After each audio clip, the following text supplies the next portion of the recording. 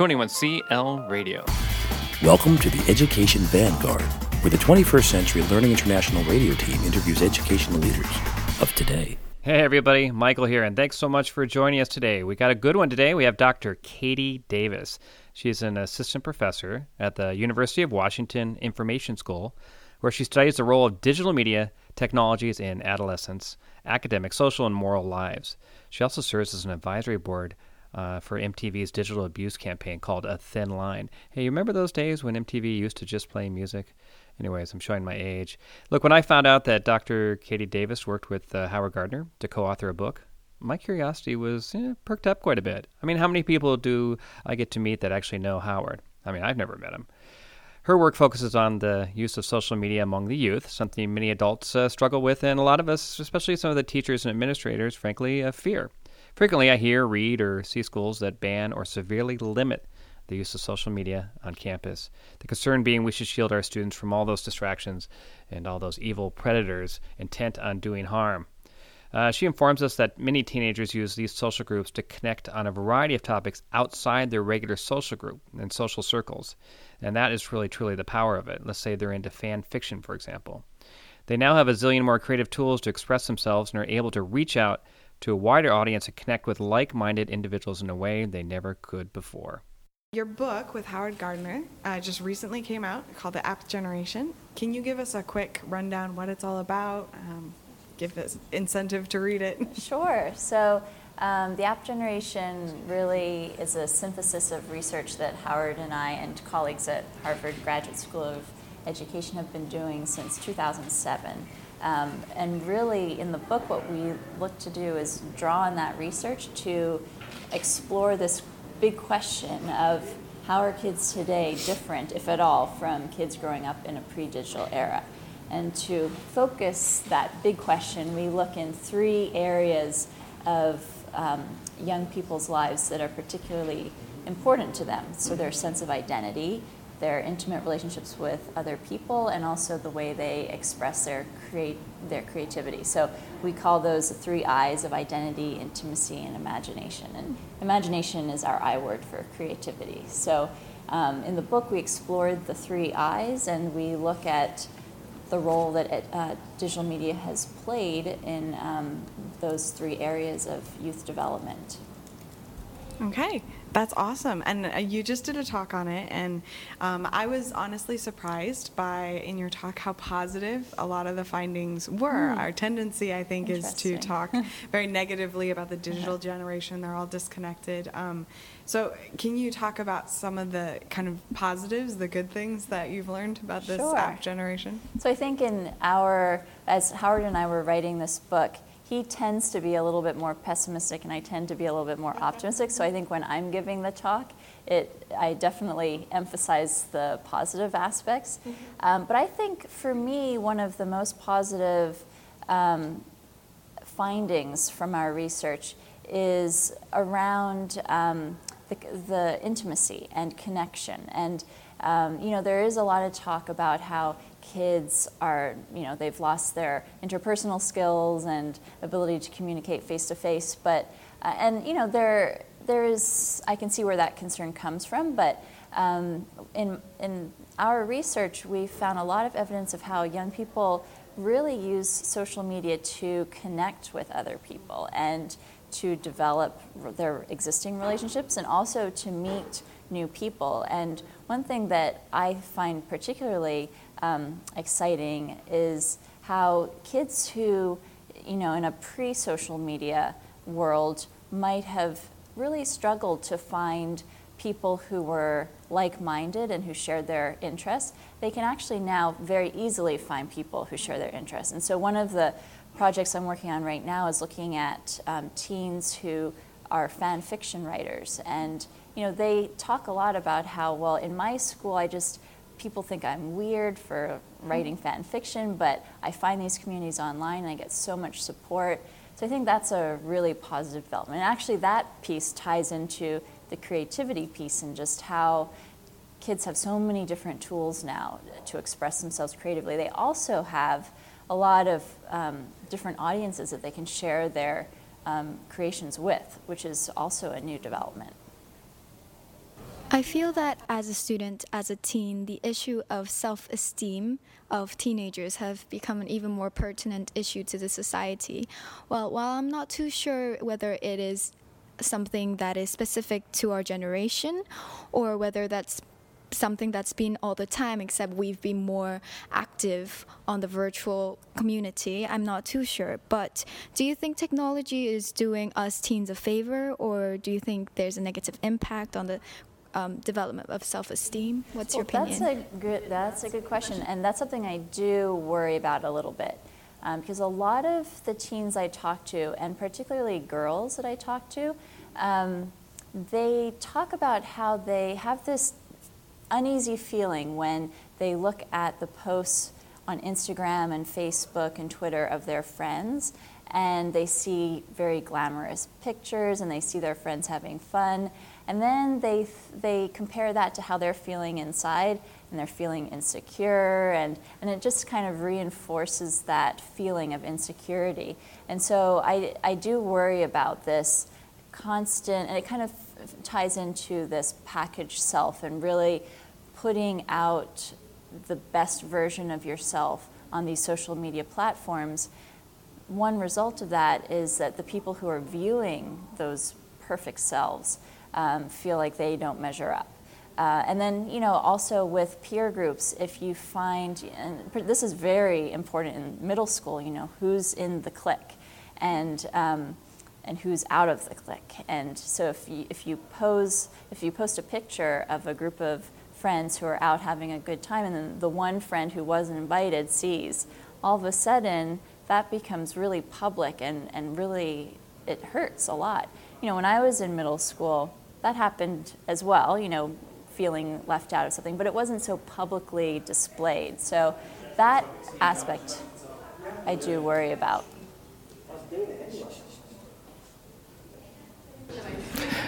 So in your talk, you talked about app-dependent versus app-enabled and how we need to tilt the balance. So that was new to me. And why would you want to tilt? First, could you tell us what that is? And why would you want to tilt the balance one way or the other? Yeah, so we make this distinction between using technology in a more app-enabled way versus using technology in a more app-dependent way. And so the app-enabled version is really using apps and technology as entry points and jumping off points into new experiences, new ways of expressing yourself, social relationships, and that sort of thing. But not using the technology as a starting point, midpoint, and endpoint altogether. When you start relying on technology for all of the answers to all your questions, if you look to technology first and really depend on it for all of your actions, that's starting to get into the app-dependent territory. And it's sort of downloading or offloading your human agency to technology rather than relying on your own instincts and your own judgment to navigate your world. So that's the distinction that we're making. And so we're really concerned about what can we do as teachers and parents to tilt the balance toward app enablement. So helping kids to use technology in a way where they're still in control. The technology is not in control. And so they understand how it works, and they understand how to modify technology, modify apps into different media, and actually be able to explore the world with technology, certainly, but not relying on it completely. So I think that, in the end of the book, we make some suggestions of what can teachers and parents do to really promote that app enablement. And it actually doesn't just refer or apply just to technology. You can live your life in an app-enabled way just by, exploring your world, engaging in activities that are non-constrained, very open-ended. So teachers, whether or not they're using technology, can emphasize lessons and experiences for kids that are open-ended. So it's very much aligned with a constructivist model of education. No, but the developers of these apps want people to be app dependent. So is it just simply an uphill battle that the more emphasis or effort you put into making people app enabled, the developers will simply find ways to trigger your brain to become more addicted to it and thus app dependent? Is it hopeless or is there hope?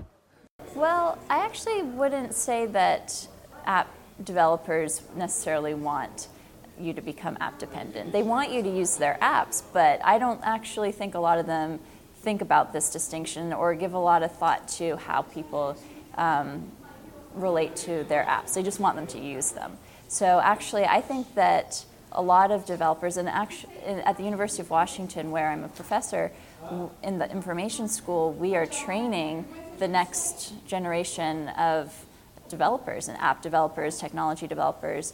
And one thing that we really do emphasize is think about how your designs and creations are going to be used, and think about that in a moral and ethical way, and design for that. So I think there is definitely room for that, and I think a lot of designers are actually receptive to that message. So you also talked about the fact that your tendency towards being app enablement, app dependence, is maybe not a generational thing, that it's more your approach to it. And so that someone who didn't grow up, isn't a teen now, isn't young now, maybe didn't grow up with apps, could still be very app dependent. Oh, absolutely, yes. And actually, it's funny, a lot of the teens that we talk to, they complain about their parents and the adults in their lives and how addicted that those adults seem to be to their devices. And it might be just because it is kind of new, relatively speaking, for adults, whereas the kids, they're used to it. And so yeah, I think that it can cross generations, this tendency towards enablement or dependence. And certainly in our research, we see both in all different ages. And I think for kids, a lot of the kids that I speak to, especially in a couple years, they really do express a lot of ambivalence toward technology and the role that technology plays in their lives. And they're very aware and mindful of becoming app dependent. They don't use that terminology, but they definitely talk about technology in a way that suggests that they don't want to give up their agency to technology, and they want to stay in control. In your presentation, you discussed creativity as hybridization of creativity due to introduction of technology and how it's integrated into every bit of our teenage lives.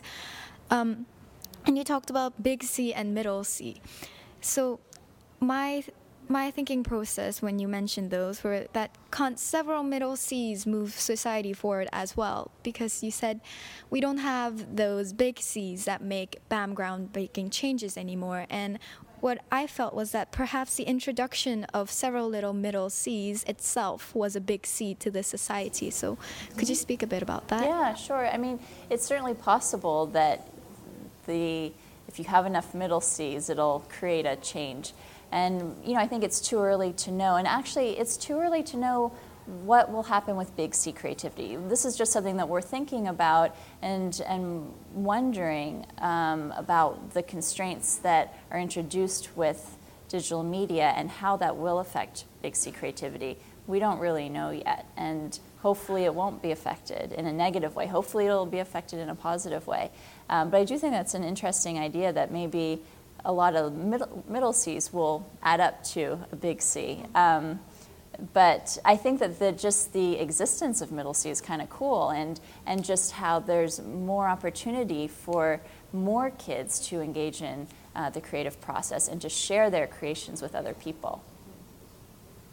So these apps, this technology has enabled people like me, a parent, if I wanted to monitor my children all the time. And so my children have less opportunities to make mistakes and not get caught for it. Do you think we can simply get too much information as parents about our children and that we should take a break, maybe become app enabled? Or do you think we're getting the appropriate amount of information and that more is better? Well, I think bet there are a lot of parents who are getting just a little too much information, and I think there's some growing pains here. It's possible to monitor your kids 24/7. It's possible to check their grades every day. It's possible to have all this information. That doesn't necessarily mean that you should. And I think that this is a negotiation that we're going to have to relive for the next couple of years as parents and kids work out what's the appropriate level of monitoring, because you do want to keep your kids safe, obviously, and you want to stay involved in their lives, but you also want to make sure that they have room to make mistakes and that they have the ability to have their own autonomy and develop their own sense of self. So you also spoke about parents and the parent and child dynamic of being connected all the time, that you can talk all the time. But that these interactions are maybe quicker, short snapshots instead of the long conversation on the phone once a week. Do you think that has, what do you speak about that trend a little bit? Is that a good thing? Is that a bad thing? Yeah, well, I think there's a little bit of both. So we draw in, when we talk about this in the intimacy chapter, we draw a lot on the work of Sherry Turkle, who is a scholar at MIT. And she talks about this connection between parents and kids as a tether. So they're always connected, they're always in touch. And in some respects it's good because they can, maintain that sense of closeness. But a tether doesn't allow a child to really explore who they are and their world apart from their parents. And so, especially in adolescence and emerging adulthood, it is important to provide that space. But if you're always just kind of checking in and asking, a lot of these, 13 check-ins a week are asking for advice for, what should I do now? Like, which way should I go during my day, type of thing. And that really does take out the autonomy and the independent decision making. Mm-hmm. So you've talked about kind of student perspective a little bit, to parent perspective. As a teacher, one of the pieces of your research that I found fascinating was your comparison between what's happened with creativity in writing versus what's happened with creativity in art. And you said that, in art, we tended towards more imagination and abstract, whereas in writing, we actually were kind of moving away from that. And that made me think, as an elementary teacher, I spent a lot of time teaching writing. And if that's something that we're moving away from, do you think there's something we've done that's kind of been lost in the past that we used to do that we should be going back to? Well, I think a lot of this comes down to the changes in schools and just this emphasis on teaching to the test and standardized tests, and there's really not a lot of room for kids to make mistakes in school. And across all of the 3 I's and throughout the book, the one overarching theme is this movement away from risk-taking. And being able to take risks, especially when you're a kid, is really important for figuring out who you are and for learning. But schools don't really, a lot of schools don't support that kind of risk-taking and making mistakes. And I think when it comes to writing, there's this real emphasis on make sure that you have those 5-paragraph essays and you've structured it the way we know will pass and the way we know you'll get an A, and that doesn't really allow a lot of room for kind of writing outside the line, so to speak. To this app generation you've been talking about, and a pitiful situation is that a lot of them, including myself, aren't aware that adults are talking about us and talking about this whole study of app generation, and that adults are going, what do we do with these? What are they doing? So imagine if those people from the app generation were listening to this. If you had any piece of saying you'd like to deliver, what would it be? Yeah, well, I do in my work do a lot of talking to teens and really listening, and they often will bring up a lot of the issues that I've spoke about today themselves without any prompting from me. But I think that just giving teens space and time to reflect on how they use technology, that's one thing that I would really encourage them to become very reflective about how they use technology, and just consider, what sorts of habits they're getting into, and do they like those habits? Because habits are really hard to break. So I think just being very mindful about the technology use is really important.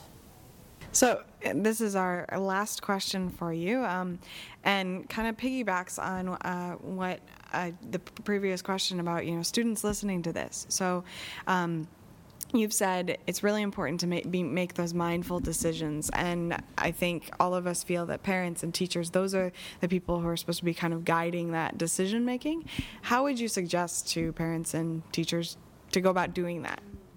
Well, first of all, you need time and space in the day to be able to have these conversations, and I know that that's something that's really hard for teachers. So in the workshop I did on yesterday, I guess, on digital citizenship, I introduced the participants to a whole curriculum that our group at Harvard collaborated with Common Sense Media on, and it's a great curriculum to really encourage kids to reflect on how to engage in online spaces in a responsible, ethical way. So that's all very well and good, but where in the curriculum can you fit those lessons? And really it just comes down to where are the priorities in the school, and hopefully the heads of school can create some time, even just once a week or something like that, just to maybe in the advisory part of the day, to just have those conversations and reflect. I think it's really important. This interview was brought to you by 21st Century Learning International. Find us on the web at 21clradio.com.